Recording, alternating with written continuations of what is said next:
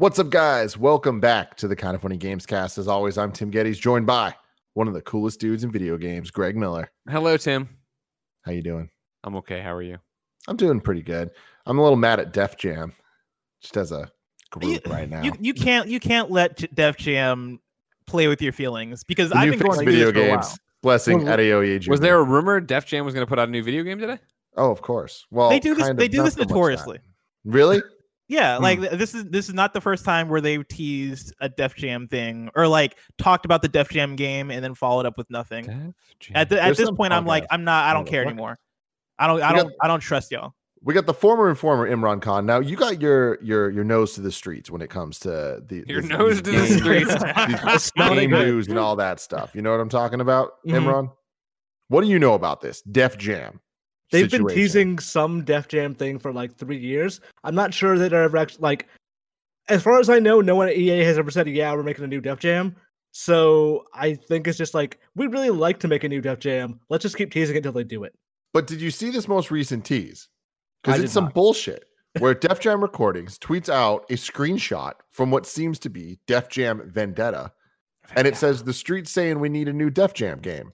The streets are saying that. I think worst. had his nose on the street and he has smelled that. That's a vibe. Exactly. But then they followed that up the next day with once our Twitter hits 1 million, we have a special announcement for y'all with a game controller emoji.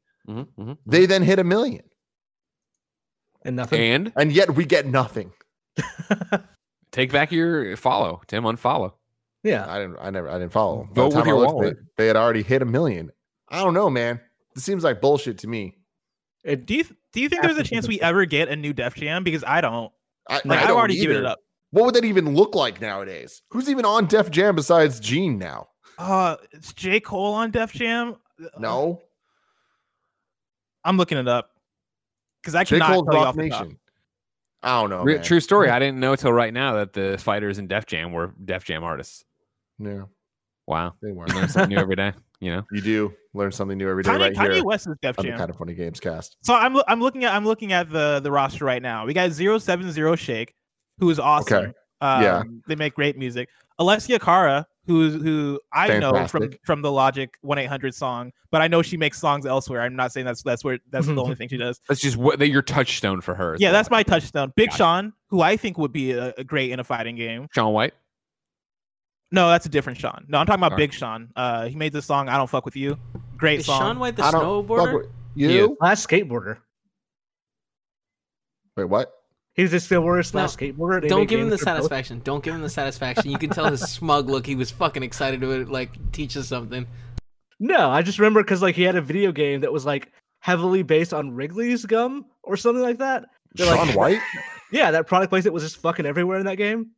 In the Shaun Well, if White you snowboarding game? remember, that's where he started with skateboarding. Then he transitioned over into snowboarding, and that's when he started winning the Olympic medals, being the flying tomato. I But don't if you know how remember, I the missed first that. time I ever heard of Shaun White was when he was just a little boy, no bigger than a pumpkin, riding skateboards on some MTV thing, and he collided with his partner, and he got knocked out. And then his partner ran over there like a moron and picked him up and was like swinging around his dead body. Like, no, somebody gets knocked down, let them, just keep their neck steady, right, Kevin? You don't get up there and start swinging the body around. Absolutely, you got to keep him down. So This is the Kind of Funny Gamescast each and every week right here on youtube.com/kindoffunnygames. We get together to talk about video games and all the things that we love about them. You can get the show ad-free by going to patreon.com/kindoffunnygames, just like our Patreon producers, Muhammad, Julian the Gluten-Free Gamer, Skin Tight Salmon, Jeffrey P. Long. Now, you can't forget the P there. It's very important. Jeffrey PP Long Time is what I call him. Giving him an extra P there. Okay. Sancho West and James Hastings, thank you all for making this show happen for people that want to watch it later for free on youtube.com/kindoffunnygames or on your favorite podcast service. Just search for Kind of Funny Gamescast. We're going to be right there for you. I want to just get right into what we've been Me playing. too. That's why, Kevin, I'm sending you right now this link to YouTube video where Shaun White collides with this guy. I timestamped it for you. Now, I timestamped it for you, but if you want to start at the very beginning, it starts with Diamond Dallas Page introducing. Tim, I don't know what MTV show this is. Tim, just to be clear, I don't have to show this. You go for it. Why not? I don't There's know. no You think rules here. Viacom CBS is going to come for us? You think they're going to come for us? As Kevin's prepping this very important thing, I want to point out I didn't read off the names from Def Jam that are probably going to be most consequential to this fighting game. Logic is on Def Jam, who come on, Logic's got to be in there. Yeah. I know Logic from his collab with that woman. Kanye West is on Def Jam, and who doesn't want to beat up Kanye West? Justin Bieber is on Def Jam.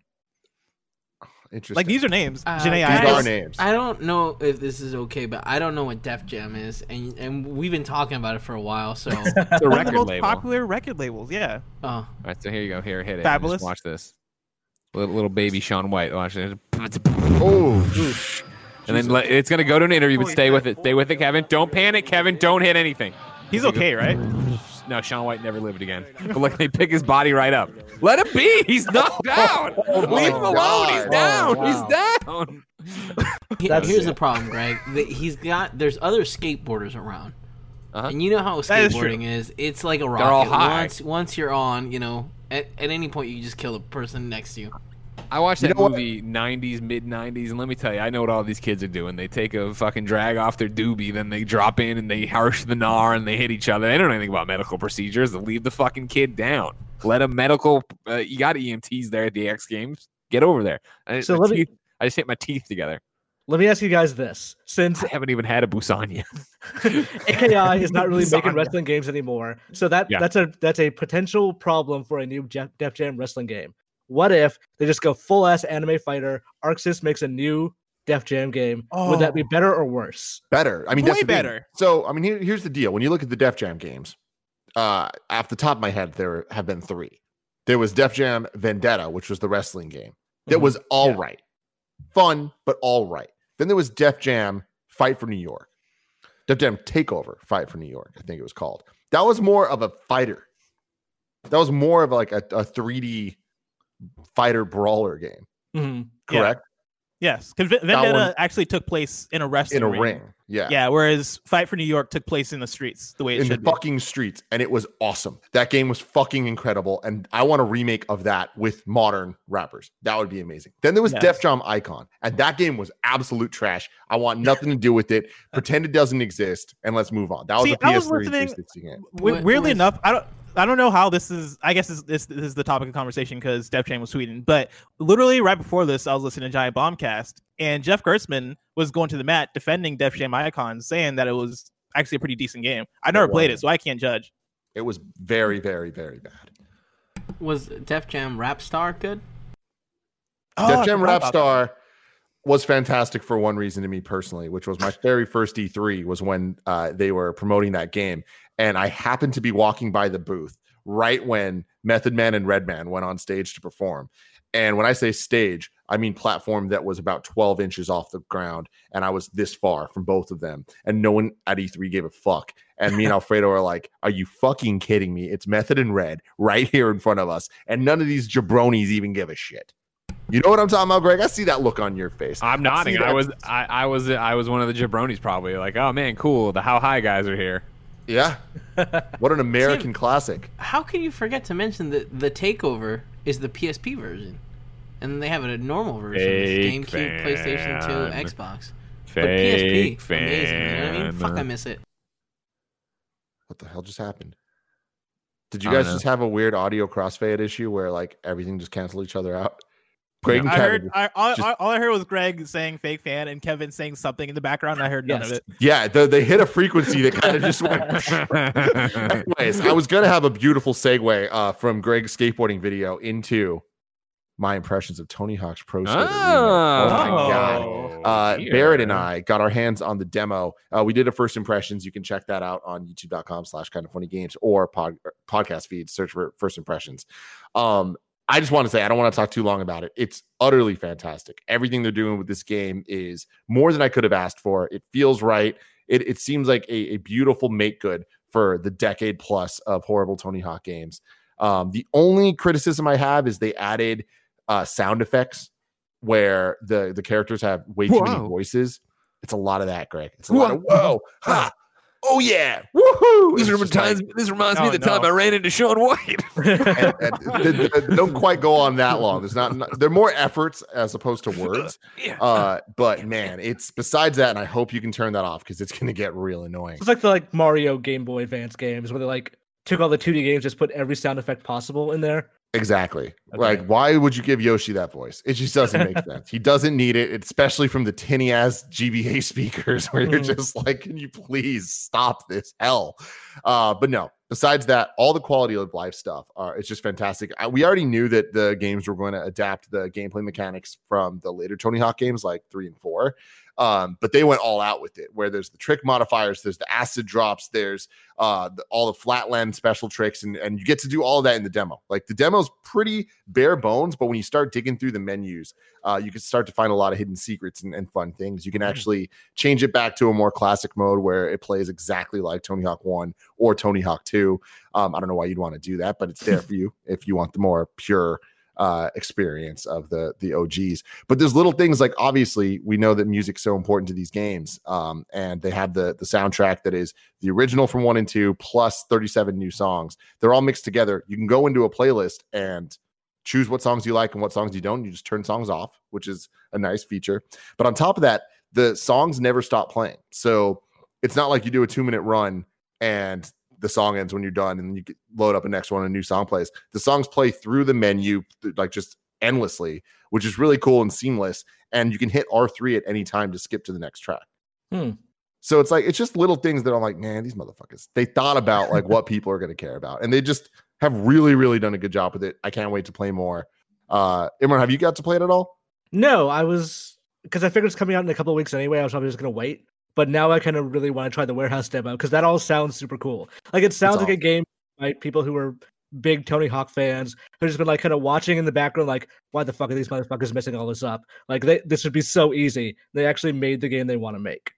Absolutely. And so far they're nailing it. What I love so much is it's a 2-minute demo that doesn't even have goals in it, and your stats are all the way down. So it's like you can't really do too much. But already me and Barrett have been texting each other back and forth, like outdoing each other's combos and runs in single session. And it reminded me a lot less of when Mario Odyssey came out and you and Barrett would go back and forth with the Koopa races and stuff. And it's just like, I love that type of arcade gameplay, and I love it when it turns into a competition with your friends. But I also love when it's like you kind of start creating your own goals where I'm like, all right, I have these 3 specials. I want to make sure that I hit a 900, a McTwist, and my special 5-0 grind all in one combo. And then, 10 minutes later, after failing, like you get it. You're just like, hell yeah, baby. And I'm so happy at that.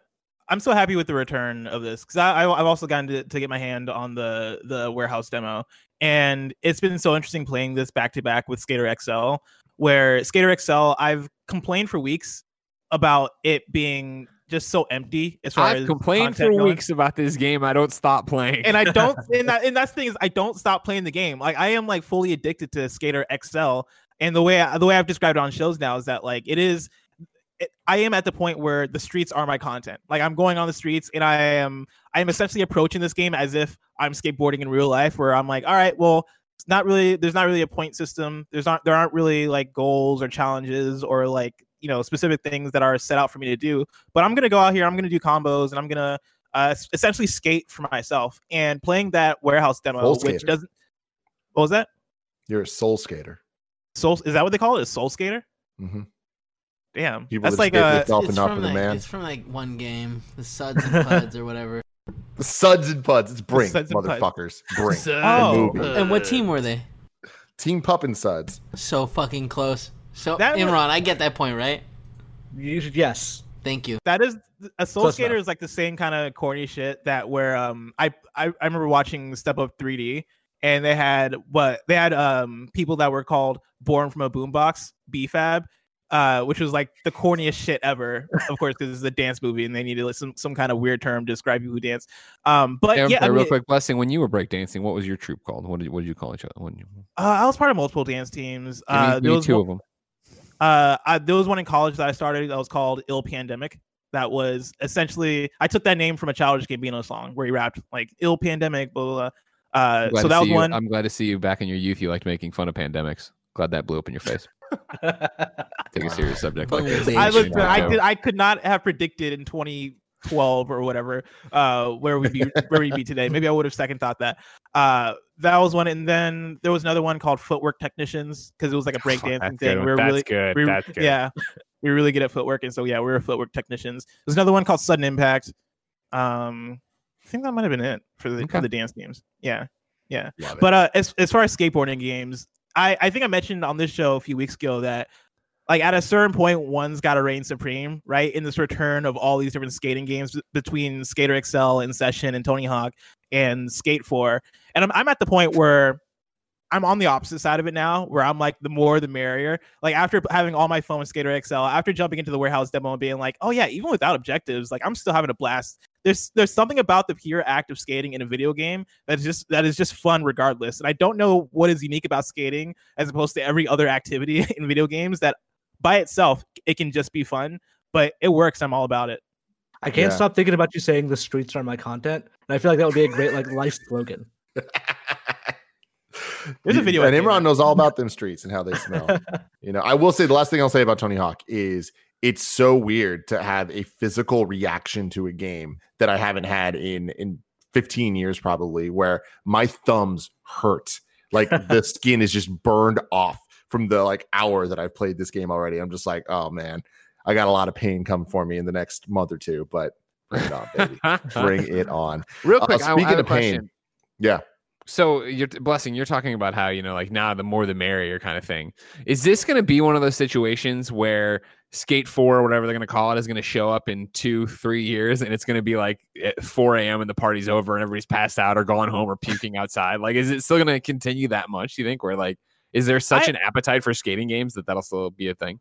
I think yes, because I think the thing about it is Skater XL isn't doing it. Like Skater XL is fun and Skater XL is kind of getting the job done for what it wants to be and what it needs to be. But I think there's still more of a craving for something that is more polished and something that is more content filled and something that will have more features and more of the nuts and bolts out of what you want out of a skate game. I think Skater XL for now, like, because Skate 4 is probably not going to be here for another like 3 or 4 years. For now, Skater XL can hold it down, and Session, when that comes out, will probably hold it down for the time being.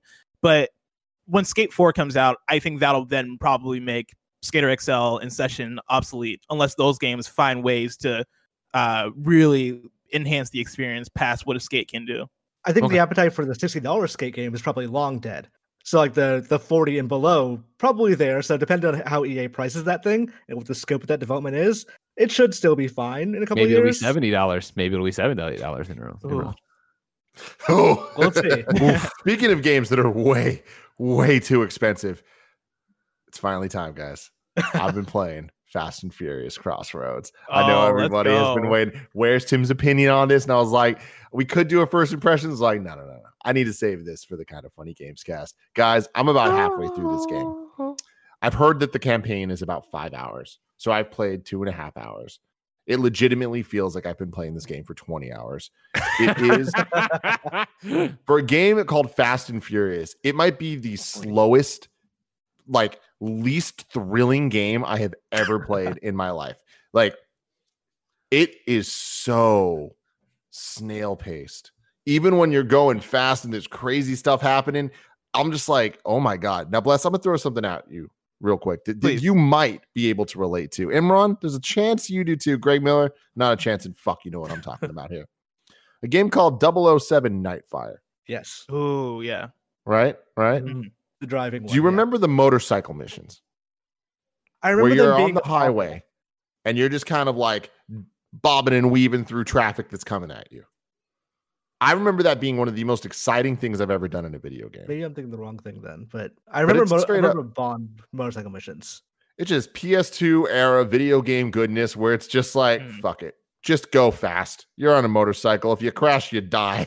You're just going through and it feels good. It was that sense. It was back when Need for Speed Underground had first invented that whole blur effect when you're driving and just makes you feel like you're going fast. Fast and Furious Crossroads doesn't have any of that. No, you're going slow. It doesn't have the burnout effect. Oh, no, not at all. You're just kind of going through this shit, and it looks like 007 Nightfire on the PS2, but it just doesn't give me that thrill that I got. As you were describing it, the thing that came to mind for me was Spy Hunter on the PS2, which I feel like has kind of a similar feeling of, all right, yeah, this is kind of I mean, no pun intended, it is a fast and furious game, right? Like you're driving a car and you're causing chaos, but that game doesn't necessarily have a feeling of speed. And the more I look at Fast and Furious Crossroads, the more I'm like, oh man, this kind of reminds me of Spy Hunter, except I like Spy Hunter. I don't know if I'm going to like the Fast and Furious Crossroads when I play it. So that's the thing, Bless. You nailed it. It's funny you brought up Spy Hunter. This is a sequel to Spy Hunter. Thank you, Kevin. Thank you very much for this. God. I mean, even just looking at it now, having just played Fast and Furious Crossroads, I'm mad at how this is more James fun Bond. this looks like. Yeah.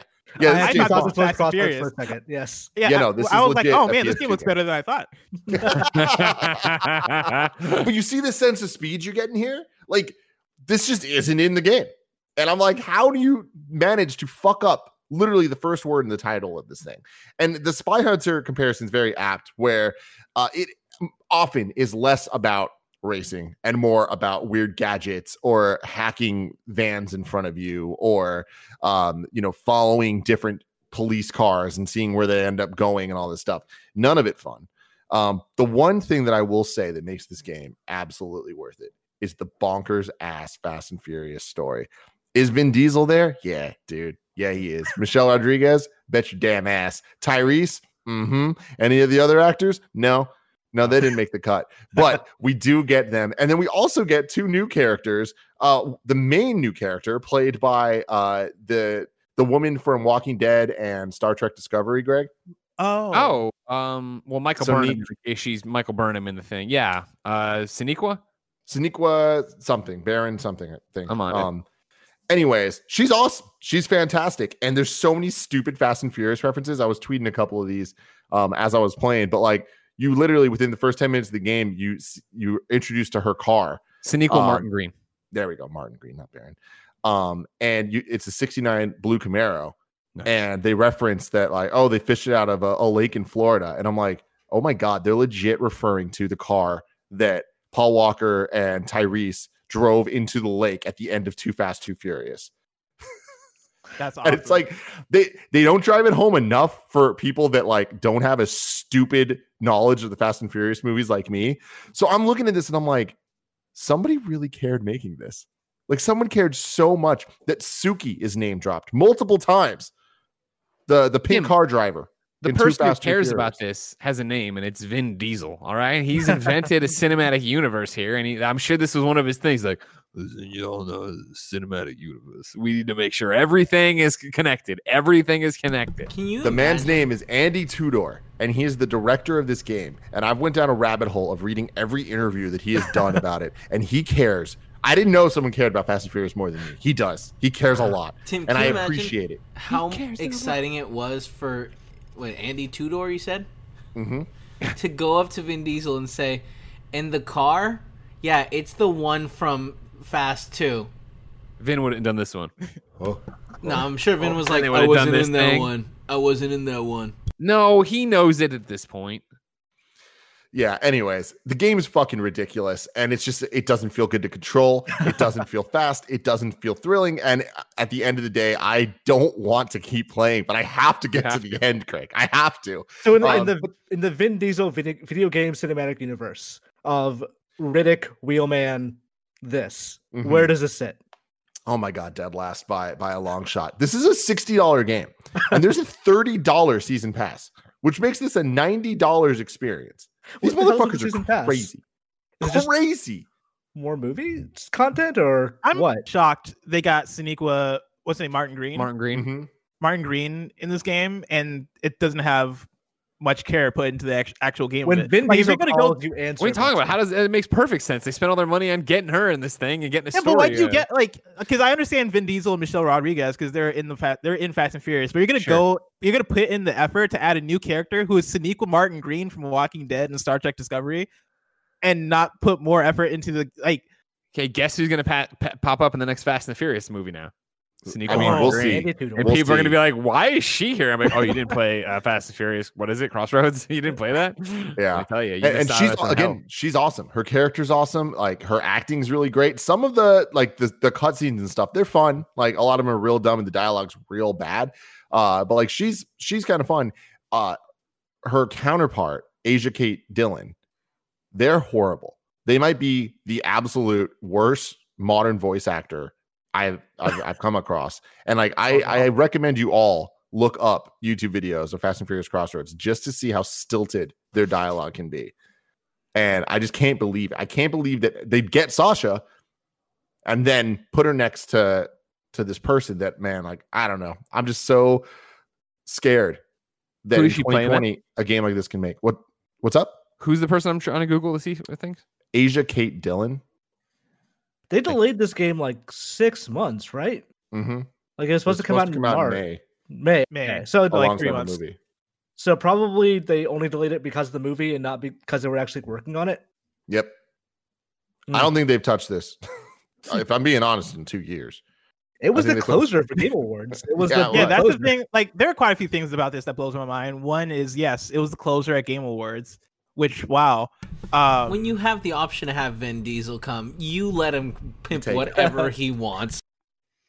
But then also the fact that we've gotten a movie license game of this ilk in 2020. I think that in itself is kind of neat, honestly. Like, that's the thing, Bless. I'm gonna give it to it. Like, it is kind of neat. It totally is one of those shitty movie license games. And playing through it, I'm just like, wow, this is such a nostalgia trip for something that I don't want back, but like, it's a very familiar feeling playing this game. But anyways, the fact that it's $60 is just egregious. I will say, if you want an alternative to this, Spy Hunter 3 on the PS2 starred Dwayne "The Rock" Johnson, who is one of the stars of Fast and Furious Presents Hobbs and Shaw. And so you can play that and pretend that you're The Rock's character from Fast and Furious. Play Spy Hunter, play Wheelman, play them together, and you have a better game than this. Exactly.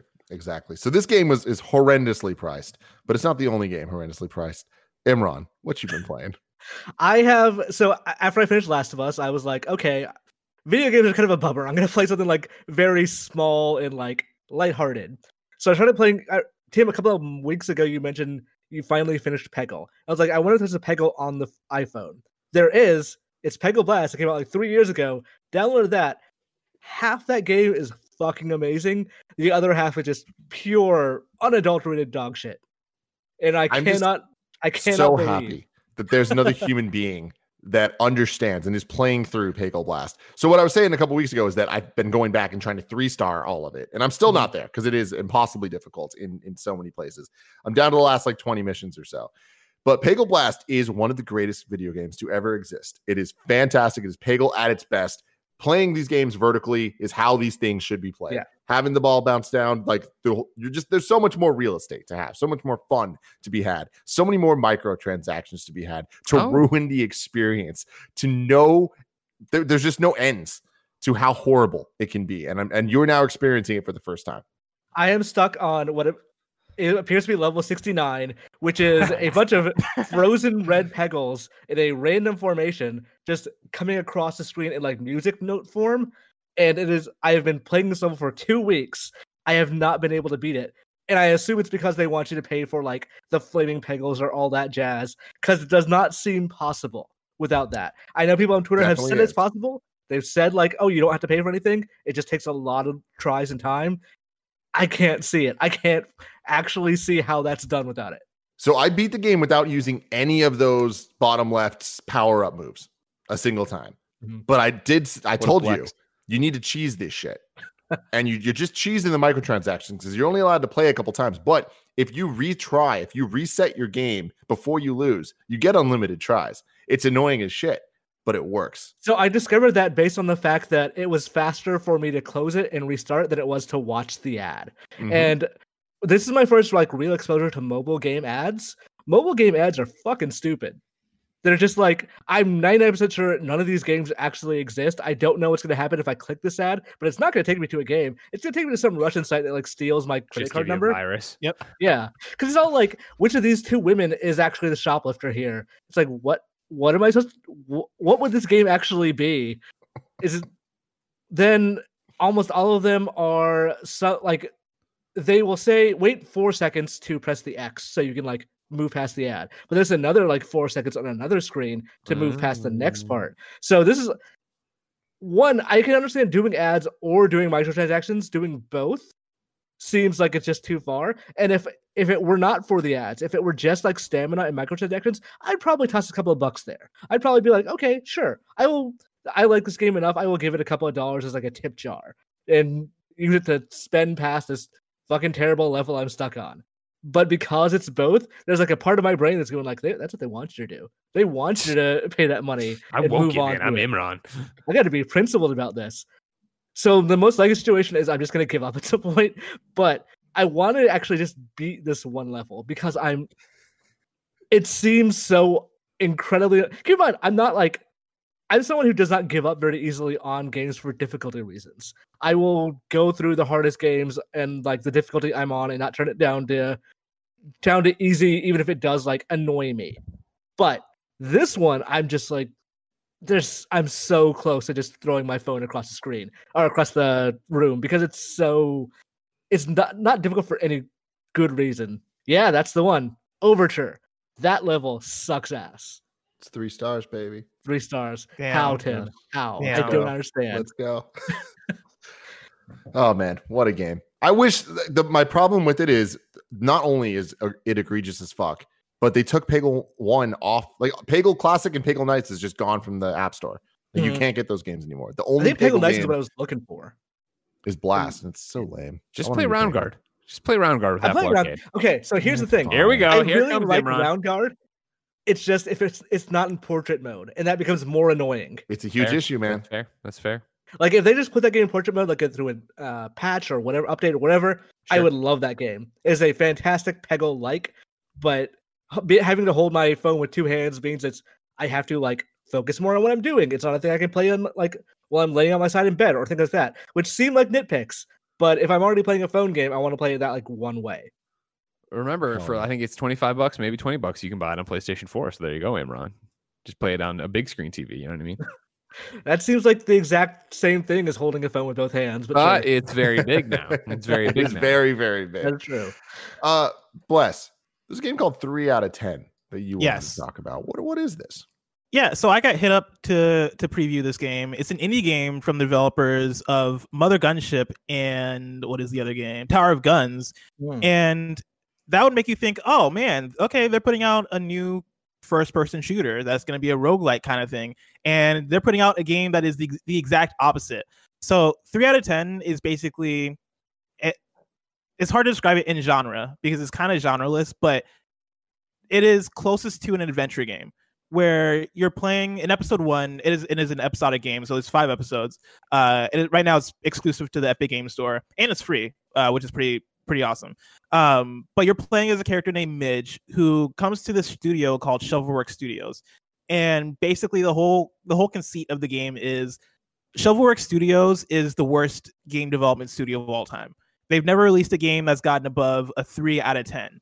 And you're basically going through what is essentially a sitcom. Like they describe it as a video game sitcom. It is more analogous to something that's like Adult Swimish or like Archer or something like that. So you're just going through the motions and you're trying to figure out, like as Midge, you're coming into the studio and you're going, okay, you guys never put out a game that's above a 3 out of 10. What's going on here? And you kind of go, and the story kind of progresses from there, and things kind of get ridiculous. I previewed this game a couple weeks ago, and just played episode 1, and I'm actually like really into it. I was not expecting to be as into it as I am. The writing's really funny. Again, for the folks who made Mother Gunship and Tower of Guns, I was surprised that they're able to pull off a game that has such good humor and character. The reason why I say it feels like it's genreless is because it kind of bounces back and forth from the overworld stuff, which is more adventure game style, into different mini games, and the mini games actually make up a good portion of the actual whole game. And so the game starts off, and you're playing the game that they're developing, that Shovelworks Studios is developing, which is basically an endless runner. And the joke there is oh yeah, we're making an endless runner, but the twist is that it has an ending. Like that's like the twist to the game that they're developing. And you start off the game, you're playing it, and the whole thing is that the game sucks. And so you get to the end and you're like, okay, cool. And then you go into the overworld and you get into the story, and then you jump back into different mini games based on the different activities that are going on in the studio. Once again, it's 5 episodes. All the episodes are free and they're coming out weekly. And I want to say the second episode comes out tomorrow. And I really enjoyed episode 1. I actually can't wait to play the rest of them. This sounds fascinating. Like, listening to you describe all that, like everywhere I thought your senses were going to go, just went a totally different turn. Yeah, that sounds really interesting. It's really unique, and like there are games that do quirky stuff all the time. This one somehow managed to grab me and get me interested. Like I don't think I feel like not enough games really go for comedy in a way that is very much like a, hey, this is a comedy game. Like we have our jazz punks in our Undertales, in our Borderlands and stuff like that. But I really appreciate how this game is going about it as being like a sitcom-ish sort of experience more than anything else. That's really like, so how does that play out as a game though? A sitcom? It's more adventure than gamey. Like the gamiest aspect of this game, outside of just like the mini games that exist within the game, are the fact that the more stuff you do in the game, the more stuff you discover during the overworld sections, and the better you do in the mini games, you get star ratings, and you can compare those star ratings to your friends. And so like you can end the episode with let's say 23 stars because you got 4 stars in one mini game, 3 stars in another mini game, 5 stars just from talking to the different characters in the overworld and all this different stuff. And yeah, towards the end of the episode, you have 23 stars that you can compare to your friends. Like that is like the most gamiest aspect of this game overall. But really what it comes down to is it is basically a very linear adventure game in terms of like you're talking to different characters, trying to figure out what's going on, and moving on to the next story beat in the overworld.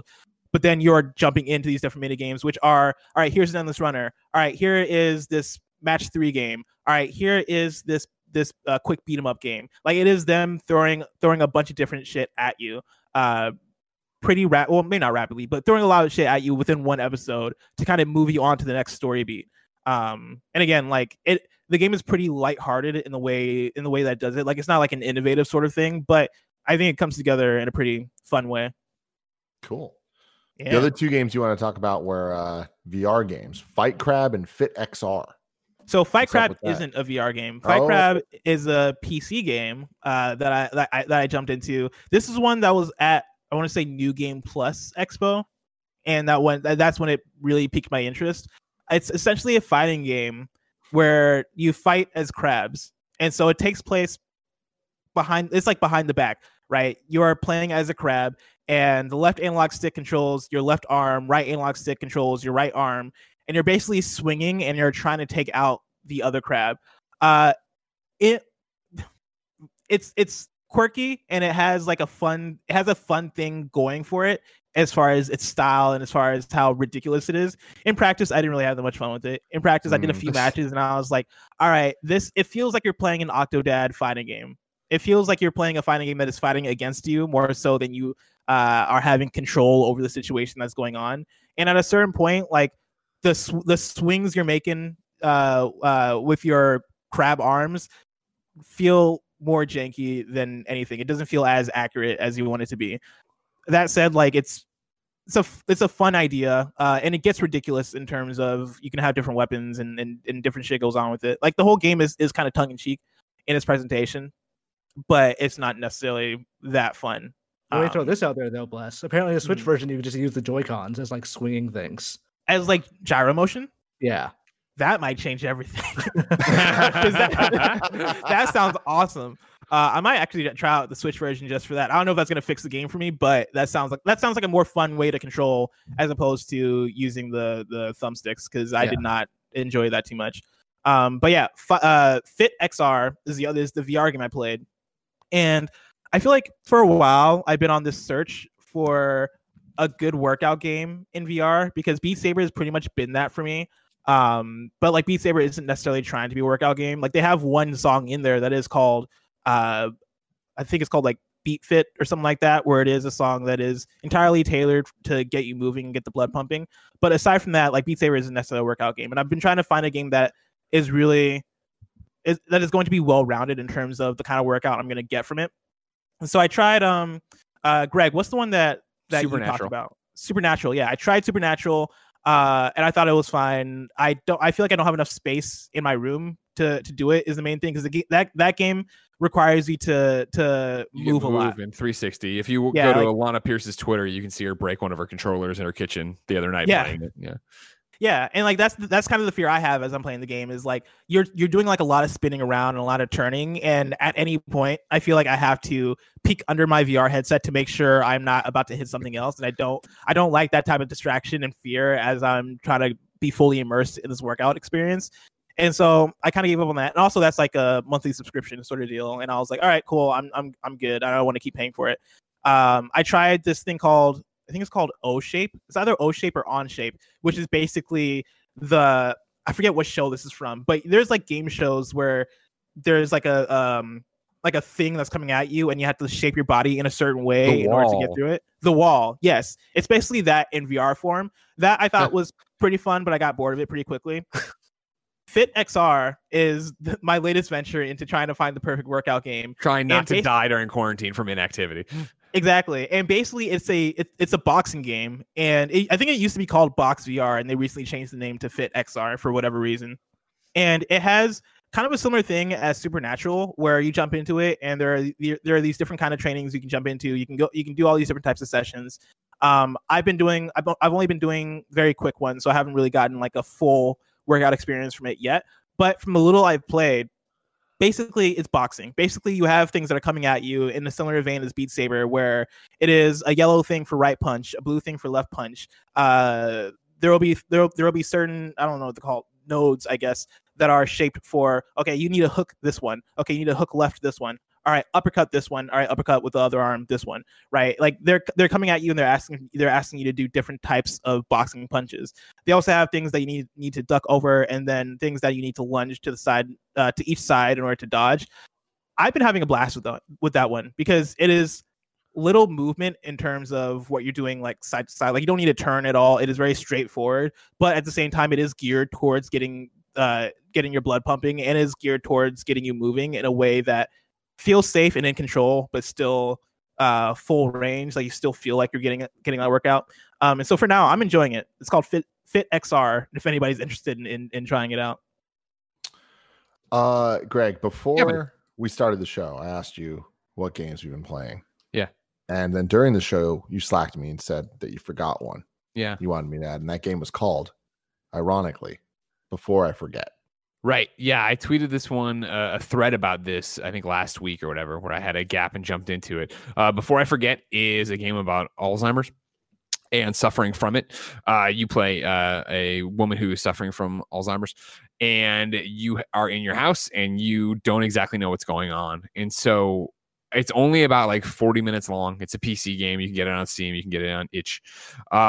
And it hit me so hard the other day playing it, because as I talked about in the Twitter thread, in another life when I was still working at the newspaper and doing stuff, I did a lot of stuff in mid-Missouri about Alzheimer's and what it was and the people suffering from it and patients and their stories about it. And so what's always so horrifying about this disease is, of course, forgetting who you are and not being able to understand what's going on. And this game, I think, obviously, we'll never know what it's like to actually have this disease. Or I should say, hopefully we'll never know what it's like to have this disease. But this game puts you into those shoes so well in terms of like just the way it plays with you. Because the game is, just existing. It's not about like, obviously, a high score. It's not about trying to actually get out of the house or do anything. You basically wake up and find a post-it note similar to Memento that you've left for yourself about a man named Dylan or whatever. And that sets you off of, oh, right, my husband. And you start going around the house trying to do things, but you get turned around, you get disoriented. The house changes. There's one very, like, I think haunting segment where, I've already gone into the closet to put something away, and I'm walking down that hallway and I realize I have to go to the bathroom. So I go to where the bathroom is and I open the door, but it's the closet. And then I turn around and try to go to where the bathroom is, because I've already seen the bathroom in the game, and open the door and it's the closet. And that keeps happening until you have an accident. And it's a similar thing of you go through and you start getting bits and pieces of this life together you had with your husband and your family and your world, right? And who you were before this, who you are now. You're not sure in the timeline where exactly it is. They keep, intersplicing and doing time slips where like you literally, don't know what day it is. Like, you're finding notes of like not to trust the food in the fridge, even though you just put the food in the fridge, like, it's good, but do you know it's good? How much time has gone? Like, it was super powerful in terms of trying to tell a story on its own for sure, but I think in general, just giving you a glimpse as to what it's like to have that disease. I know so many of us, I tweeted about it. So many of the responses were people who have gone through that with family members, whether it be, grandparents, uncles, moms, whatever. But to actually live it in a way was something not special. It makes it sound like it was a good thing, but it was powerful for me with so many, I think, personal emotions wrapped up in it, let alone just, I think, you watch a movie like Still Alice or something like that, and you see that, and you see like Julianne Moore's character start to slip and not know how to do it and see the ramifications of her family. I think even when I was reporting on it, so many of the stories I would tell were from the outside looking in, but to be in it the best way you can in terms of a, fictional medium here was just super interesting to see what that's like and how horrifying it is. Wow. The other thing you want to talk about was the Genki converter dock. Right, yeah, because outside of the stuff I've already talked about, talk to death on PS I Love You or whatever, like Fall Guys, or we're playing Shadow right now for a Shadow of the Colossus for a review on PS I Love You next week. I fucked around and got re-addicted to Animal Crossing, where I went and did the IGN charity stream a couple weeks ago, showed Brian around my town, but I was very upfront of like, hey, I really haven't touched it since 2 months after launch. So I've been off for 2 months on top of that. And I was like, the day I did the IGN stream was the day they announced the new fireworks update and some of the summer stuff they were doing. But more importantly, they teased the fall content for next month, or in September they'll talk about it, and showed the little pumpkin. And I was like, when fucking Halloween happens, when the leaves are changing color, when it's fall, when we're Halloween, when it's Thanksgiving, when it's Christmas, I'll be full blown back into this and doing shit. But even having said that, tooling around to get my island in shape for Brian to visit, I then started doing I'll just go in there and see what's in the shop today. Oh, I'll just go in there, and sure as shit, now I'm doing big time renovations on the island. I built an outside podcast studio right here. You can see I'm still waiting up the chairs, but you see I have all the things set up so we can do the show there. I got mic stands in there. I got chairs for the audience. I got studio lights. And as luck would have it, in the middle of that, do you know what the Genki dock is, Tim? I do not. It is this. And what this is if you're an audio listener, I guess, think of something about the size of a pack of matches, maybe a fatter, lighter. But that's the Nintendo Switch dock all in one. So for as much as we travel, Tim, toss that in the bag and go. Because you pop it up and it's there's the charger part of it, right? You plug it in, and then on the other side you have HDMI, you have USB 3.0, and you have USB-C. And so you buy is this safe? Yes, exactly. No, yeah, of course. We all remember when originally the Nyko dock was out and was screwing everything up and eating people's things and bricked it. And granted, to their point, remember that Nyko went and actually refunded those and fixed your switches and yada yada yada. No, this one on their website has a laundry list of why this is different and how they understand what they're doing, and this will not brick your Switch, right? And so, No, it's just a super small portable charger that does everything. And so rather than have to drag the dock when we do go somewhere, right, you toss this in there with USB-C and then an HDMI cable. It comes with everything except the HDMI. The box itself has everything except an HDMI in it that you would need. It's also got different power plugs for it, so when we go abroad or whatever. But yeah, you plug it into the wall or the outlet, you put the HDMI into it to the TV, and then you put a USB. Thank you, Kevin, for bringing this up over there. A USB-C into it, and then into the base of your Switch, and bam, you're up and running on it.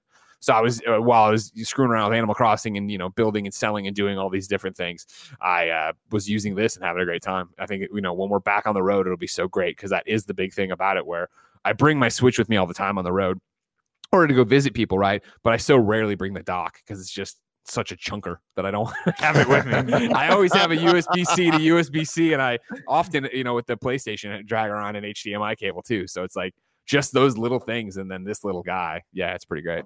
That's really awesome.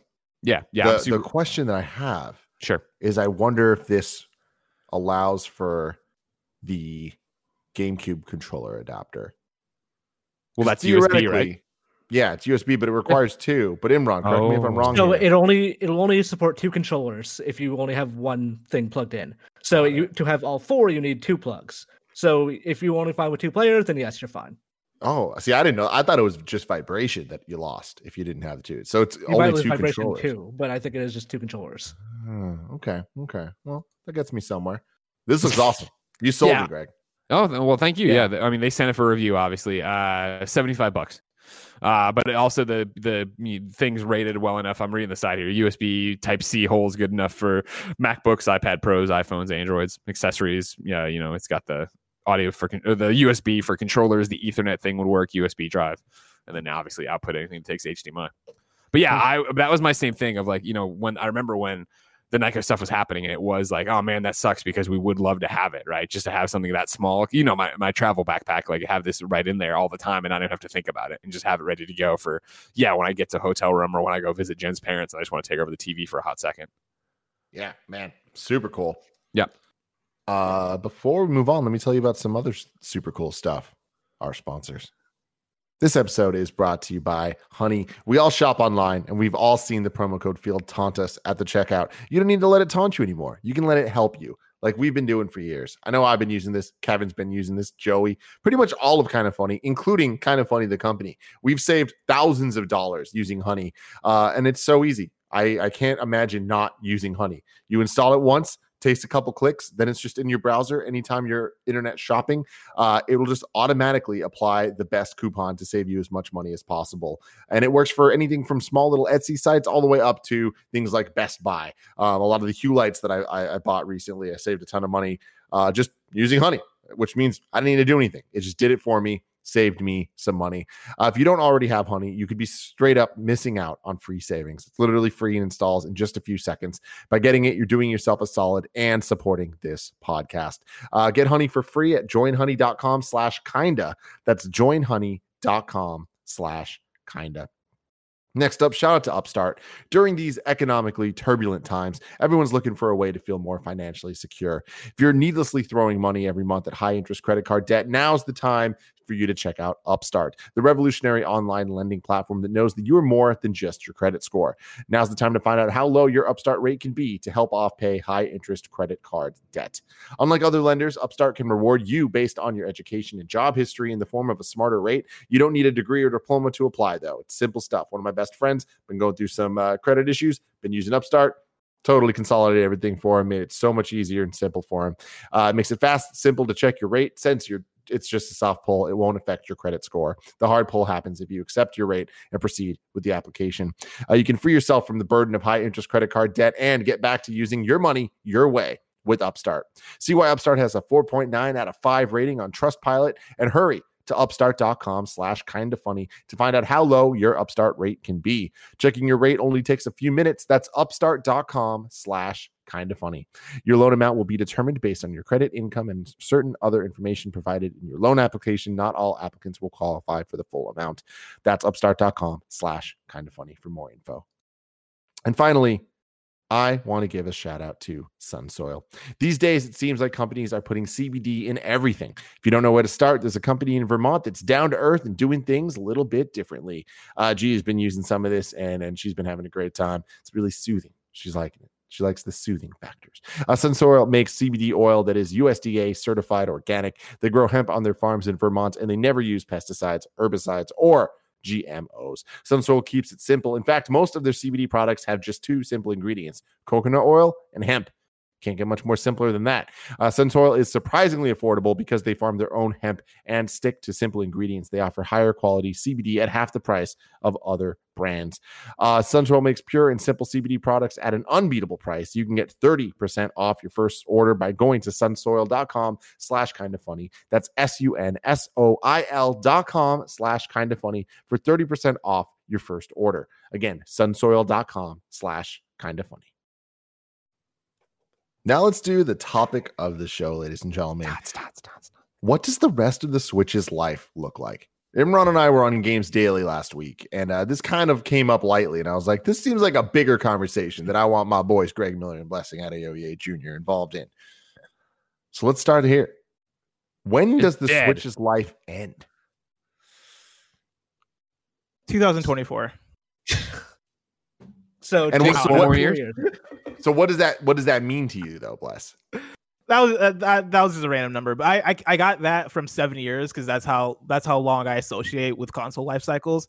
But like, who knows, right? Like, it's Nintendo. Nintendo tends to do things differently, and so how long did the Wii U was not that great of a console, and so maybe it lasted shorter than it would have. But how long did the Wii U last? 2012. That came out. So I was like not even 5 years. End of 2012 to beginning of 2017. So like more like 4.5, but yeah. And how long was the Wii? The Wii came out in what, 2006? 2006 to 2012. So that was a longer one. GameCube was end of 2001 to end of 2006. So like 5-6 years is how long you probably expect Usually, from a console, from a Nintendo console. Yeah, Wii U, they hit the parachute button and like, no, get the fuck out of here. Like, we're not going to be able to do this for much longer. The rest of them have been like a fairly standard 5 to 6 years. Switch is more successful than most. So I assume that would, like, the Wii, I think, would have lasted longer if not for the iPhone and the casual like audience kind of leaving the Wii to go do that stuff. Mm-hmm.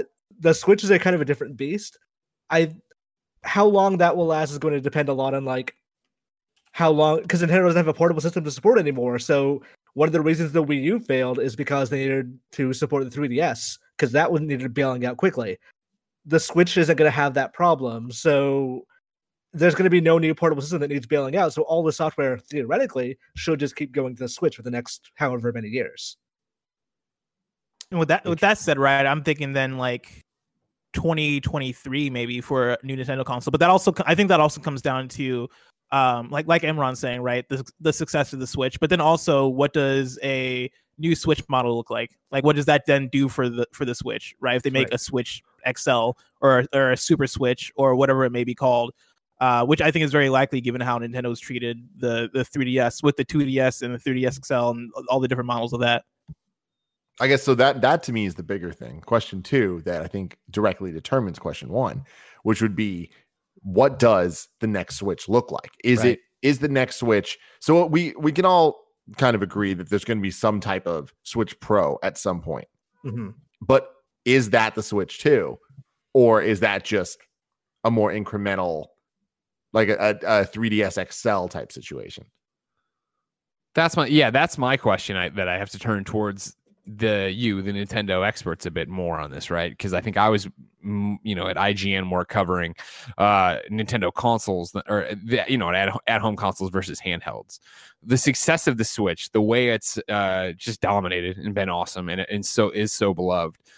I think it would fall more into that category that I always fuck up. If you pay attention to me on any show, when I'm like, oh, the Nintendo, that was a DS game. No, it was a 3DS. Oh, okay, it was a new 3DS. What's the new 3DS? Like, that it feels like that's such a hazy spot of what those handhelds were. Is that what a Switch XL would become? That it's still playing Switch games, but there's some that are only good for it, or Switch Pro, whatever you want to call it. So the real, like, to get on the same page and get you kind of understanding how Nintendo has previously done this, when you look at the Game Boy to Game Boy Color, right, this was the first time we really saw it, where the Game Boy Color did have exclusive games, but not too many of them, and mainly it was just a different version of the Game Boy, but there were games that you could only play on the Color, but mainly there were still Game Boy games coming out that you could play on either Game Boy Pocket or Color, right?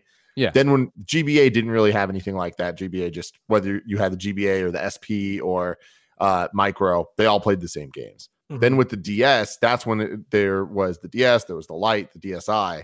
The DSi had, again, a handful of games that were exclusive to that, but for all intents, like the hardware was more or less the same, just like a little different, but the only reason that games are exclusive is because they were downloadable games. That was it. Exactly. And then when we got to the 3DS, there was the new 3DS, which had a couple exclusive games. It had the nub, right? And it had the buttons. Yeah, exactly. But that was really, there was what, like Xenoblade and Fire Emblem Warriors were, I think, the only two I can think of. Yeah. So really, it was kind of like a bizarre choice, honestly, for them to have any exclusive games behind that. And I don't know why they would have done that. So I don't see them doing that again. Okay. Imran, what do you think? I think it depends a lot on when you were like talking about the differences between the versions, I think it's more likely to look like a PS4 Pro than it is to look like a new 3DS. Like here it is, a thing that is just more powerful, and it'll get those ports that we want to get from like Unreal Engine 5 games down to UE4 to like They won't look nearly as good as PS5 or Xbox Series X versions, but they will look like they will be playable on the system. I think that is a logical place to go. I don't think I see them doing that in a way that makes those games exclusive, just because like it hasn't ever worked out for them. Like we struggled to name what the games were on those exclusive versions for other or for other handhelds. I don't think they're gonna just try to run that again. They might just game architecture is so much more scalable these days that it is possible to make a game that runs on a bunch of different types of power levels, as like we're gonna probably see in the Xbox next generation, or like we've been seeing in PC forever, that plays identically but doesn't look as good on each form. I can see a situation where, let's say, I don't think it's going to be part of this program or initiative or whatever, but let's say Breath of the Wild 2 looks better on Switch Pro, doesn't necessarily look as good. Looks like Breath of the Wild 1 has frame rate problems, all that, on regular Switch. That is where I think they probably would go, because it does allow them to keep up in that port conversation with the other two newer consoles. So if that's the case, then we expect we're getting a Pro. We expect it's going to be more similar to the One X or the PlayStation 4 Pro, and it's just going to be the best place to play the versions of the games that you can also play on the other ones. When do we get that, and what does that mean for the Switch 2? I would bet next year.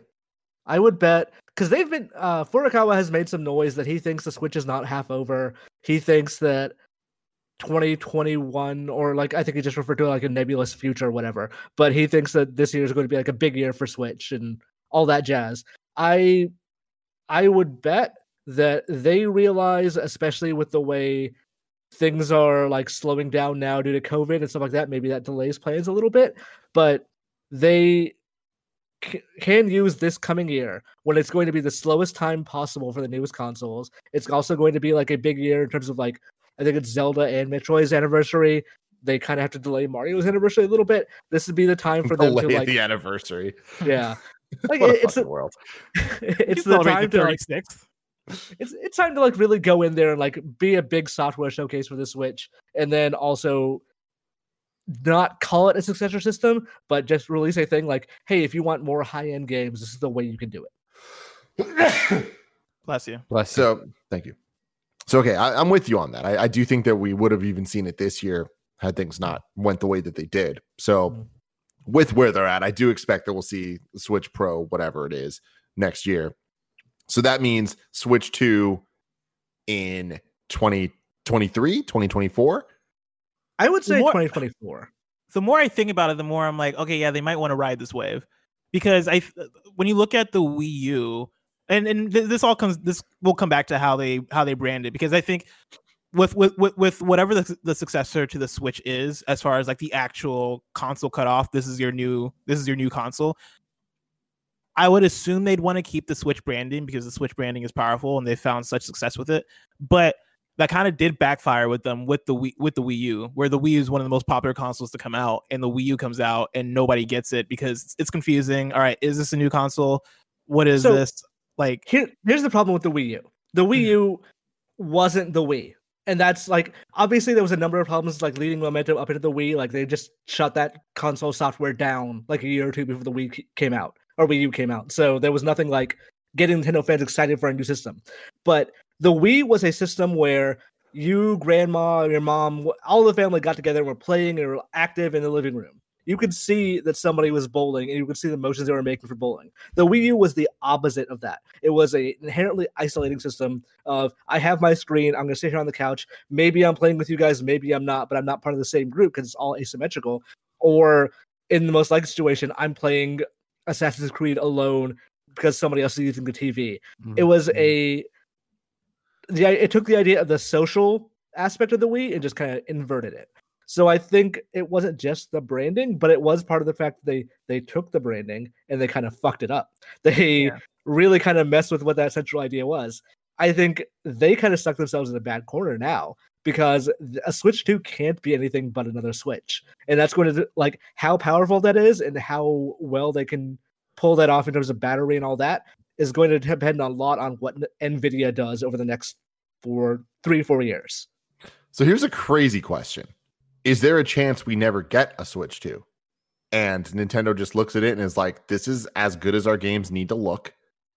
people like Animal Crossing where it's at, Smash Brothers where it's at, Mario Kart where it's at. Like the list goes on, and it's just kind of like there's just going to continually be new pro versions. Yeah, it's like Xbox. It becomes the Switch platform, right, or the Nintendo platform, or the iPad would be a good like comparison for that. Like, why really?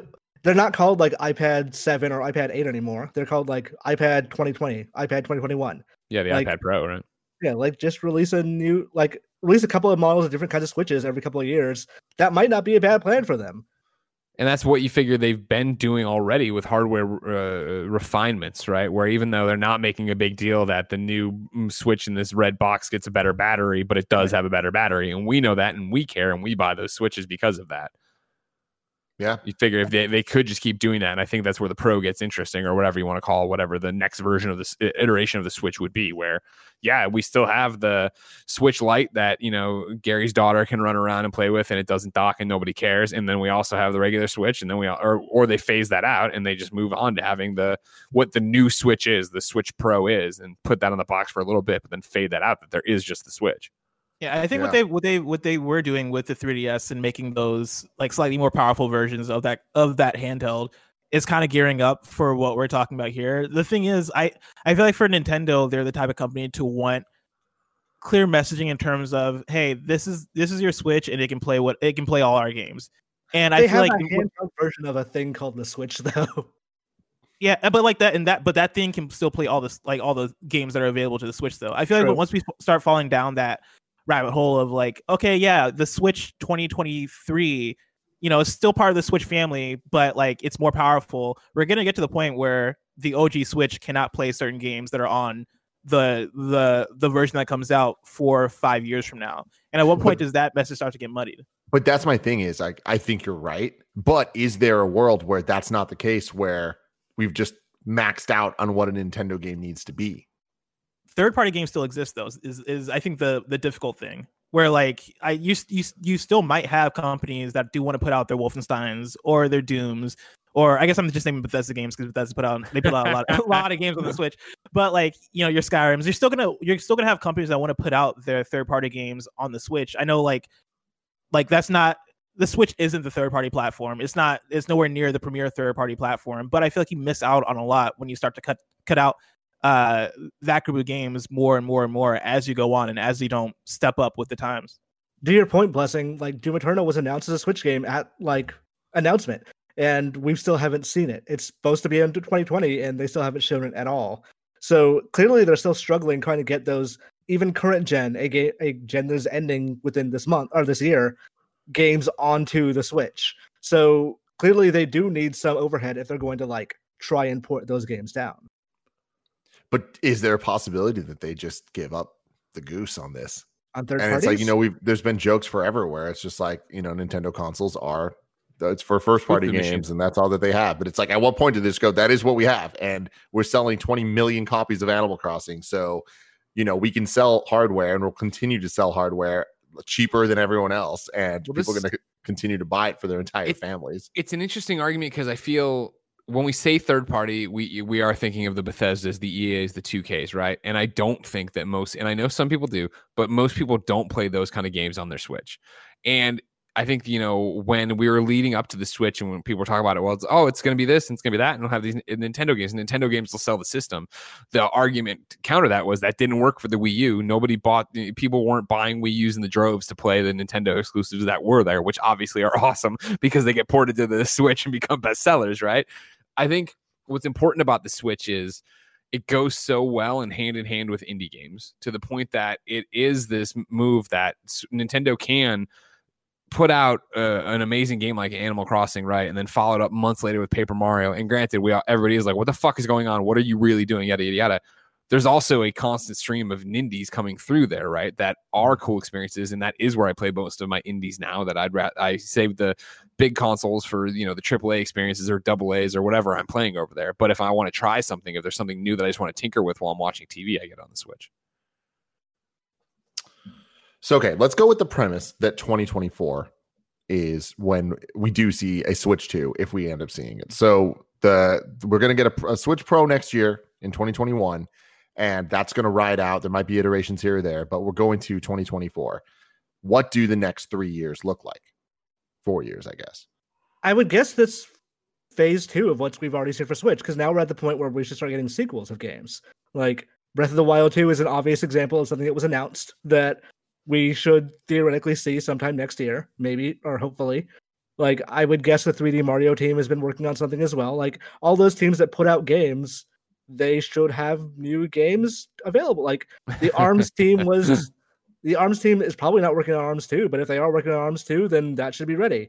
Like, I could feasibly see Xenoblade team, even though Xenoblade Definitive Edition came out, that wasn't a full like team game. Mm-hmm. So it's stuff like that. Like the first year of the Switch is honestly one of the best first years of any console I've seen, period. Because it was month to month to month, every big Nintendo hitter. I think that kind of crippled them a little bit over the next couple of years, but it does mean that all those the refractory period of that is over, and they can also like in 2021, 2022, we'll probably start seeing the next big things like Animal Crossing. I bet it's not just, oh, we added swimming and that's what we've been working on for the last couple of months. I bet it's more, hey, we have a big expansion we're working on that's coming in and that's going to go as DLC for the next one. This game's still going to sell another 20 million copies. So a next Animal Crossing or not a next Animal Crossing, like an expansion that makes people still buy that original game. Got it. So before we go into the new stuff, let's start with the old of Wii U. We have very few games left to port. Mm-hmm. Where is the remix? That's a very good question. So what games do we expect to see and not to see? So what do we have left? We have NES Remix 1 and 2. Mm-hmm. We have... What? You don't think it's going to happen? No, I mean, maybe they will, but they always seem like such a weird experiment that like even Nintendo seemed to just quietly forget about those games. Yeah. They were fun, though. They were neat. I wish they would have gotten weirder. Yeah, that's true. I don't expect to see it either, but I'd like to. I would like to see it, but I don't think we will. I mean, we got a Clubhouse game sequel like 8-10 years later, so who the fuck knows, honestly. That's true. Yeah. So then we got Xenoblade X. I don't know. Xenoblade Definitive Edition sold really fucking well. So like for the history of Xenoblade, they didn't want to bring that game to America in the first place. They eventually did because people complained. It didn't sell great because it was like a GameStop exclusive. And then Xenoblade X didn't sell well because it was on the Wii U. Xenoblade 2 sold surprisingly well. I think last check-in it was 1.7 million. By this point, it's probably gotten to 2 million. Xenoblade Definitive Edition sold 1.32 million in like 30 days. So it's clearly on the rise. If you're going to do a low effort thing, it makes sense to just go ahead and port this game over and see what you get from it. Do you think we see... So Mario 3D World, I think, is a slam dunk. We're going to get. I think it's a slam dunk in the next 6 months, honestly. What is going on with that? What is going on with the Mario collection? We're going to have all these different Mario throwback games and stuff. Has COVID just screwed all that up? I assume COVID has screwed it up. Because there was a bunch of Mario stuff that has a branding. There's like Mario 35th anniversary stuff on it. I have to assume there were games to go along with that. And they have not been announced for whatever reason. When you say that there's stuff with branding, are you referring to like the Lego sets, Monopoly, stuff like that? Got it. Yeah, it's weird. I'm shocked we haven't heard it. And I wouldn't be surprised if we end up at the end of 2020. We have 3D World, but we don't have the rest of them. You think we'll get 3D World by the end of 2020? I do. I feel like we have to get a Nintendo game. But 3D World, I don't think 3D World is a fall game is the thing. I think that game comes out at the very beginning of the year, if it comes out, or maybe like toward like June-ish. Like that doesn't strike me as the type of game we release in the fall for Nintendo. But what if you don't have anything else? Yeah, I guess that's just a bummer. They get very cautious about putting too many Wii U ports together. So like Pikmin 3 being so late in the year makes me think that like 3D World been pushed a little bit. Oh yeah, I forgot Pikmin 3 was coming out. Yeah, it does feel weird coming out for us. To your point, Blessing, like yes, they put New Super Mario Bros. U Deluxe in January, but also to the contrary point, that game sold really fucking well. Like holy shit, it's 7 million copies. Most games wish they could sell 7 million copies, much less a like really late ass port of a game of a Wii U launch game that a lot of people just don't like. I think it's amazing, but a lot of people don't like that game. and yet it's sold incredible, like very quietly, done better than like every Metroid game. Then there's Star Fox Grand Prix. No, Star Fox Zero Mission. Yeah, wait, Zero. No, that's not Just Zero. Just Zero. Yes. Yeah, I hope it's not ported. Let that Star one Fox die. Zero Mission would be a game. He gets like a skin tight suit. Yeah. Give it to the furries. I don't expect to see Star Fox, but I do expect to see the rest of the ones we named, with the exception of maybe NES Remix. Am I missing any other, Imran? That seems like it. Those are the two big ones. Zelda. Nintendo Land. Yes, the Nintendo Zelda Land and the Zelda ports. Where are they at? Those would all be good. And like, why the fuck not at this point? Why not just port all this stuff over? And actually, go ahead. It's Nintendo, right? Like they're experts at drip feeding you everything across the course of a generation. Like how many times have we like rebought Mario Brothers or reacquired like the classic games? Like there's no reason why we shouldn't have Earthbound on the Super Nintendo right now, on Super Nintendo Online on the Switch right now. But it's just because they love drip feeding, because they know they could. And now I feel like I'm treating Nintendo as like, I don't know, man, like some kind of abusive master or whatever. But if they know they can string us along over the course of an entire generation and have us there, and like we'll be fine with it because there's nothing we can really do about it. Like I think that's the main reason why we haven't seen the Zelda games be ported again, is because they know. Like I think they could push a button and make that happen, but that button isn't getting pushed until it's time for them. It's one of the things that actually kind of worries me, speaking of like the Switch 2. What do they do next generation? Because this generation, they got everything under one console brand. So there's no more like, oh, this team is doing a 3DS game. Well, I'd love them to do a console game. So it's all one thing. But they're not going to have like ports that no one played again. Like there would be a situation, they're not to be like, hey, this on Switch 2, here's Mario Odyssey. It's like, no, 13 million people bought Mario Odyssey. They're not going to buy that again. It's not the same thing as putting in 3D World, which is a fantastic game that nobody played. Yeah. It's interesting. So, I mean, like moving into newer stuff then. So what do you expect to see from the Odyssey team, Imran? I bet they are working on a new game, like a new 3D Mario. But it's got to be Odyssey too. Does it though? Yes. The only time they've ever done like a direct sequel was Galaxy 2. And that was like, we had so many ideas that we had to like make a new game. Here they put 900 fucking stars into a game. Like I don't know. I don't know that they're immediately going to be like, we have so many leftover ideas. I think they do though, because it wasn't that one of the rumors you had heard early on that they wanted to start thinking about DLC and what they would do with these different Mario worlds they would put in there, and then like, wait, we have so many things. Why not keep going? Why not wait and put that all out? There were some like I remember people talking, like at least guessing there was DLC, because there was like an Isle Delfino that was initial the initial art for the game that was taken out by the actual final game. So you were like, oh yeah, we might be going to Mario Sunshine. Wasn't that in the final game? I don't think so. I don't think it was on the world map in the final game. Maybe I think it might have been. I think it was. Okay, if you're wrong, let me know. That would be great. I'm looking at the chat. Chat, tell us. But yeah, give us a Luigi Mansion Planet. Come on. Oh my god! But I think that's the thing though, is with Mario Odyssey. I'm sorry to interrupt you, but like Mario Odyssey, I think that game had so much success, both critically and in terms of like it selling. Like it sold really well. I think it'd be easier to return to that formula as opposed to trying to create something again from the ground up, because you already have, like, mechanically it's already there. I'm sure, and they'd probably want to do something new. But if they did reuse the capping mechanic of taking over different enemies, I'm sure folks would be fine with it. Like I think a Super Mario Odyssey 2 allows you to go and do those crazy things that you weren't necessarily able to do in Odyssey 1, like go to Isle Delfino or like do a Luigi's Mansion World, which I don't think they would do, but I think would be super awesome if they did.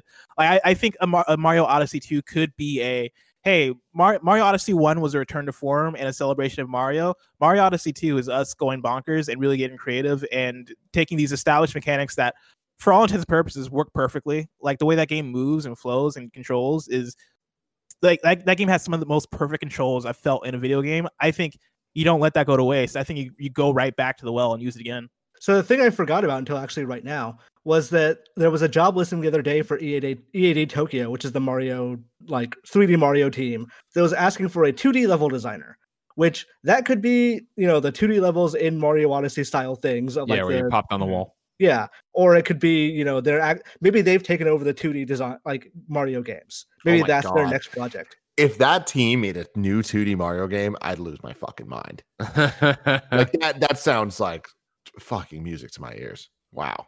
I hope that's the case. I think it's Mario Odyssey 2. And even that, I'd be super happy with. Like, I think that, again, looking at Nintendo's past to predict their future is a futile effort. Like, there's very rarely patterns that actually like pan out. And the moment that there is a pattern, they do something completely out of left field that changes it all up. But trying to look at some patterns here, like we've never gotten like since the NES a Mario game with a sequel on the console of like a core Mario game, right? With the exception of Galaxy and Galaxy 2. Mm-hmm. So getting 2 3D Mario games that are like from the ground up with the brand new gimmick, I think is going to be a lot to ask for, especially like given the years and time frame we're talking about here, where I think that they're going to run with the Cappy stuff longer. There's more to be done there, especially when you can go back to those levels. Those levels were already so big that they can kind of like have a whole bunch of new levels and then also have a couple more fleshed out ones, like I forget the realistic Dragon Kingdom. Ruined Kingdom. Oh my god, I loved Ruined Kingdom for the 5 minutes it lasted. But imagine it lasted an hour. Like that that'd be really cool. And I think that that game would sell in droves. So what would get you more excited at an E3, or maybe not an E3, at a Nintendo Direct at the ending? If we got a Mario Odyssey 2, or if we got a Mario Galaxy 3. Oh God, I think I like the Galaxy games a bit better than Odyssey. I do too, but I think an Odyssey 2 would actually get me more excited. I think that Galaxy between 1 and 2, I want Galaxy 1 and 2 in HD playable. Like I want to replay those. I don't know that I need more Galaxy though. Like they really they did it. Galaxy 2 nailed it. I think Mario Galaxy 3 would set the world on fire. I personally would prefer Odyssey 2 because I like Odyssey better than Galaxy, but I think Galaxy 3 would get the bigger pop than a Mario Odyssey 2. What about Sunshine 2? No. Can you imagine? People would be like, God damn it, Nintendo. Throwing laptops out of their windows. Oh, actually, let's say they make a new Galaxy or a new Odyssey.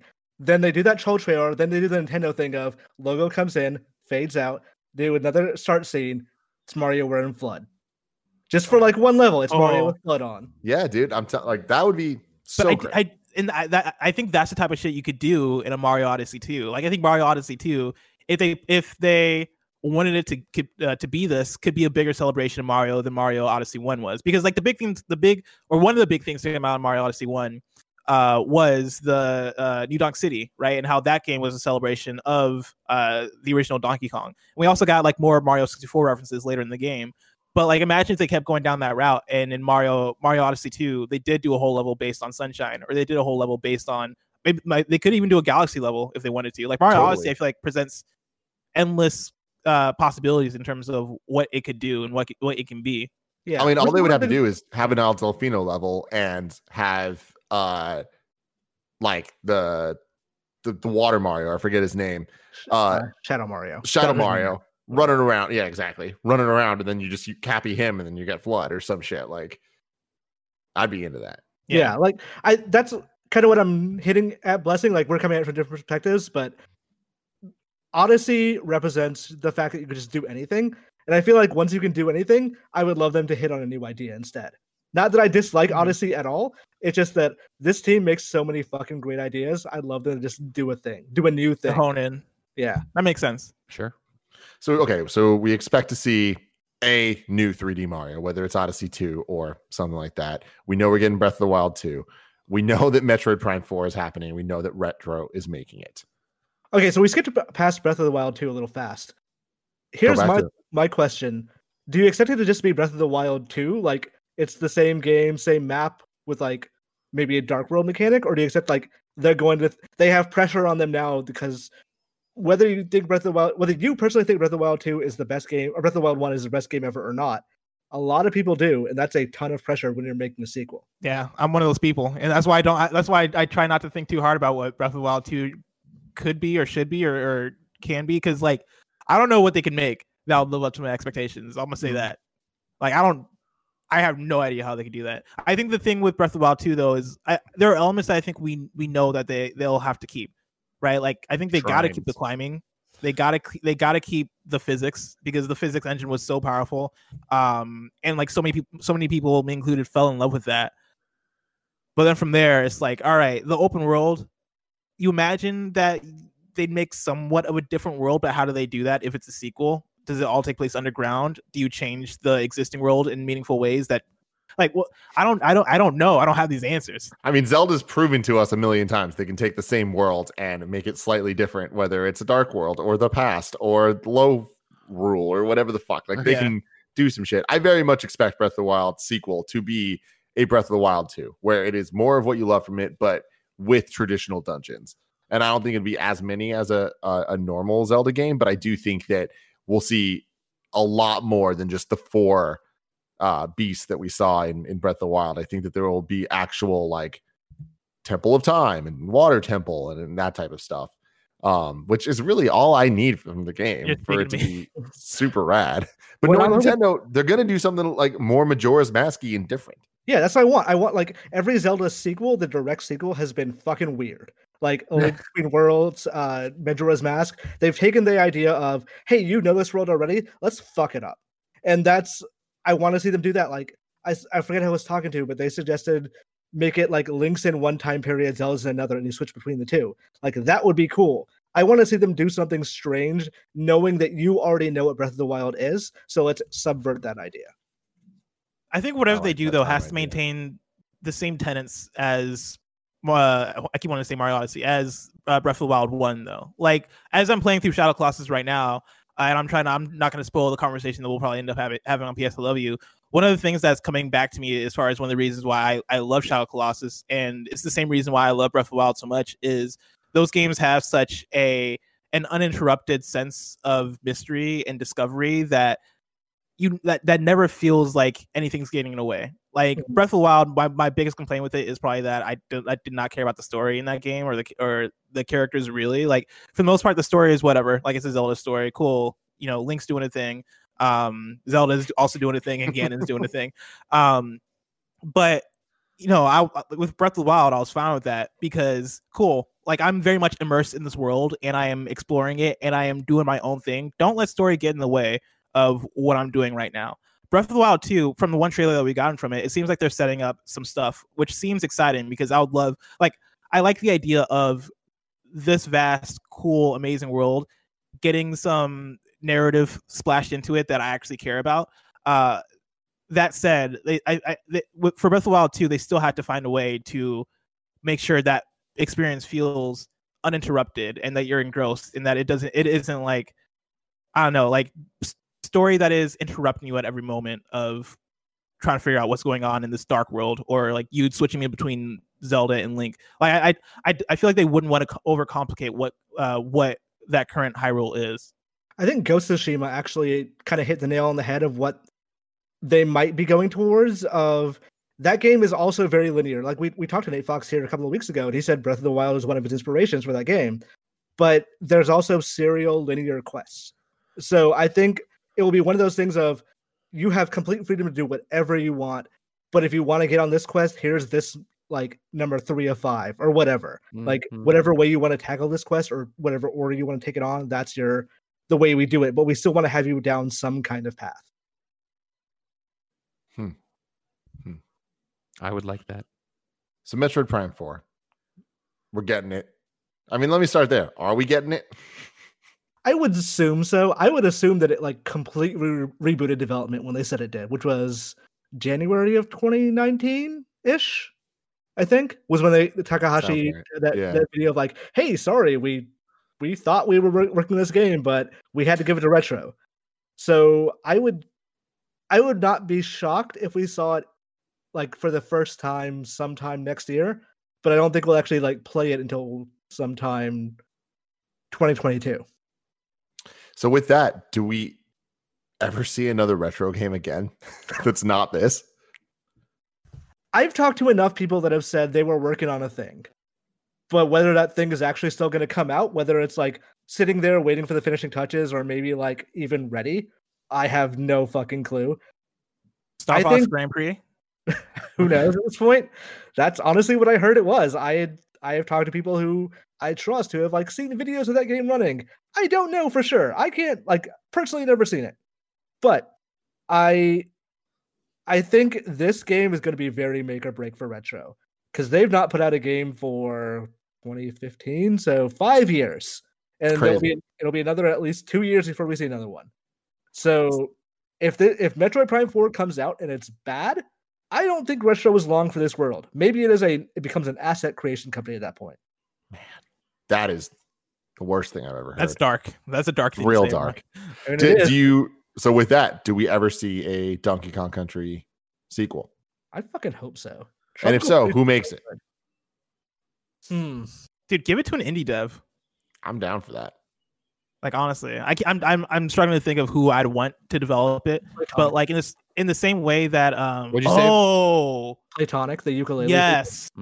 Yes, that is who I'd want to develop it. That's actually a very good poll because Ukulele in the Impossible Lair was actually really great. It's straight up Tropical Freeze, just with a different concept. Huh. I jumped to Yacht Club. That's who came to mind for me. Yacht Club would be great too. Yeah.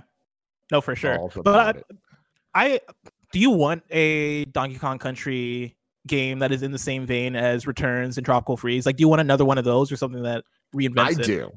I would love to see a Donkey Kong end to the Returns trilogy that actually returns to the OG, like the King K. Rool and the Kremlins and all that stuff. I never cared that much about the Kremlins. Like they've always been like cartoon villains for me, so it's never those complaints have never like hit me as hard. It's not so much a complaint as much as it's just I'd like to see it like go back to that a bit more of a traditional thing instead of like Tropical Freeze. One of the best 2D platformers, if not best games of all time. But the settings, I think, did wear a little thin over time. And like, I'd like to see a little bit more variation. See, if you played, OG characters come back. If you played Donkey Kong 64 on the Nintendo 64, you'd understand why the Kremlins are so important to the Donkey Kong world and the Donkey Kong universe. They're very menacing villains. So now I want to get a little crazy and throw some franchises out there and see if we think we're ever going to see them again. F-Zero. I could see it.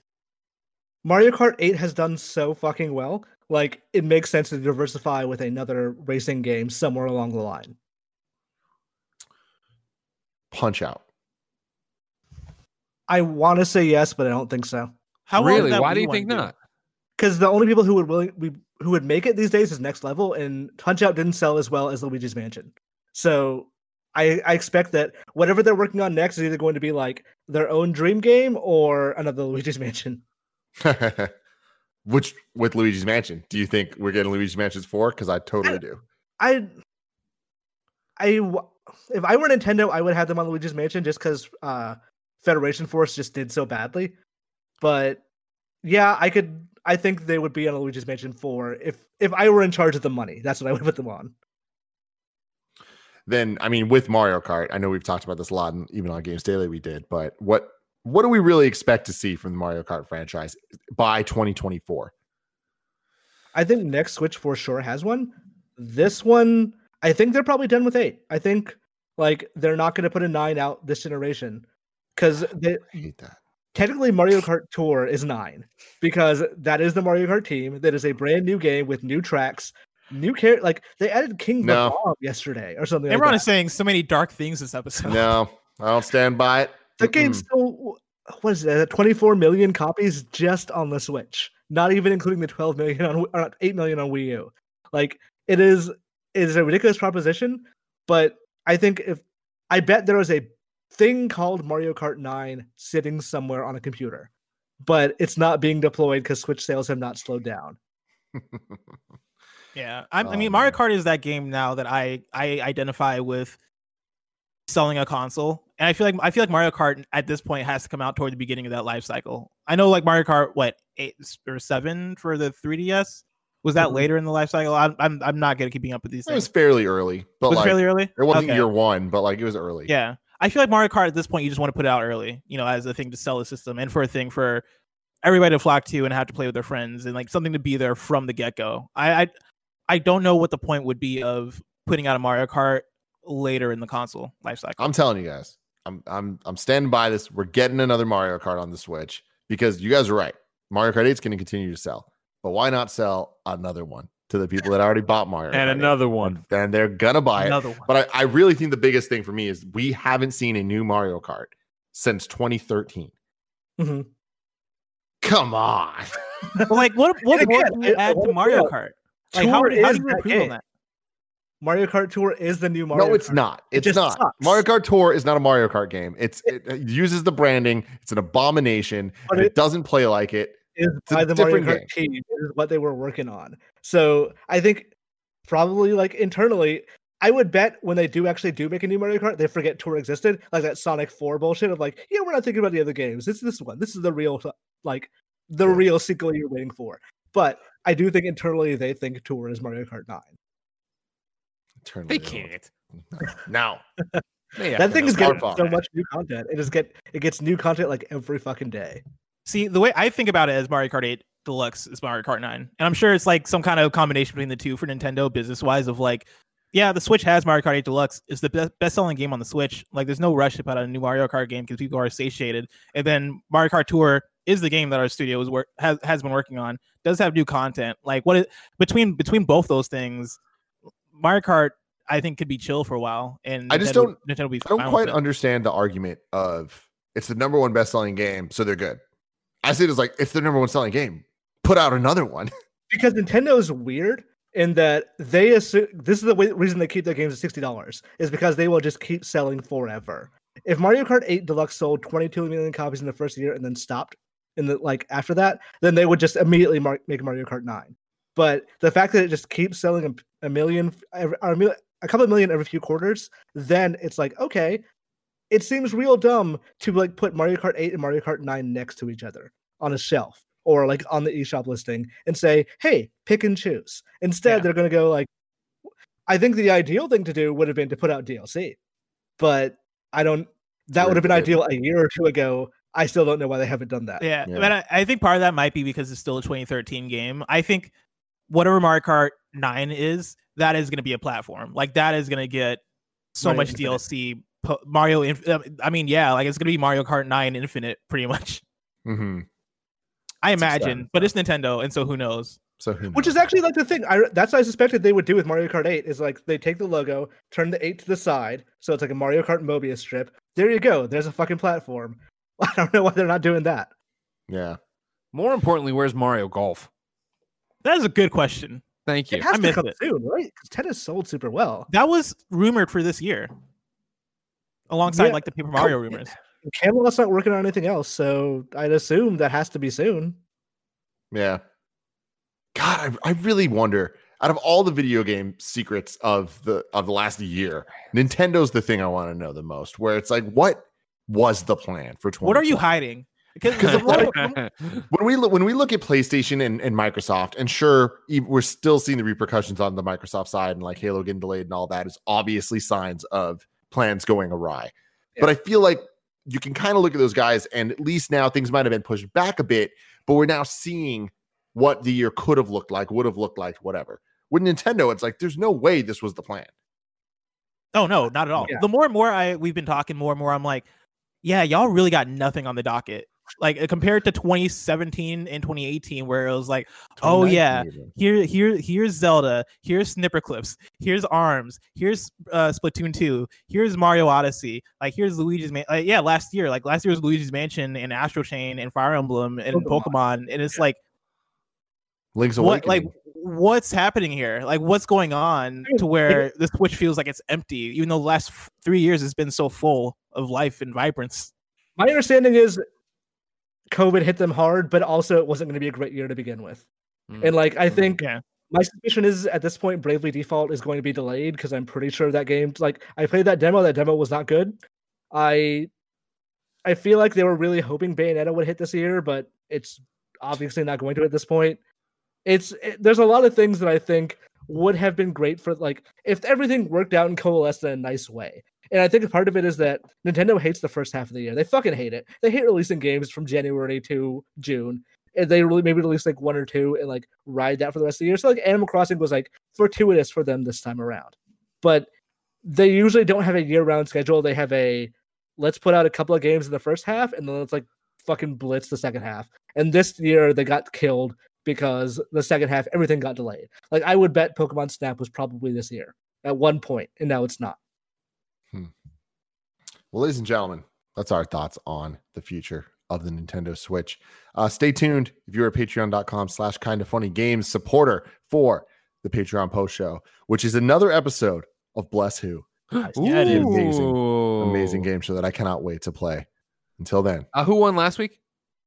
Greg Miller did. That's a good question. I don't like we hide in this stuff and my stunning record here in the background. Whatever. Love you guys. Bye. Oh, whatever me.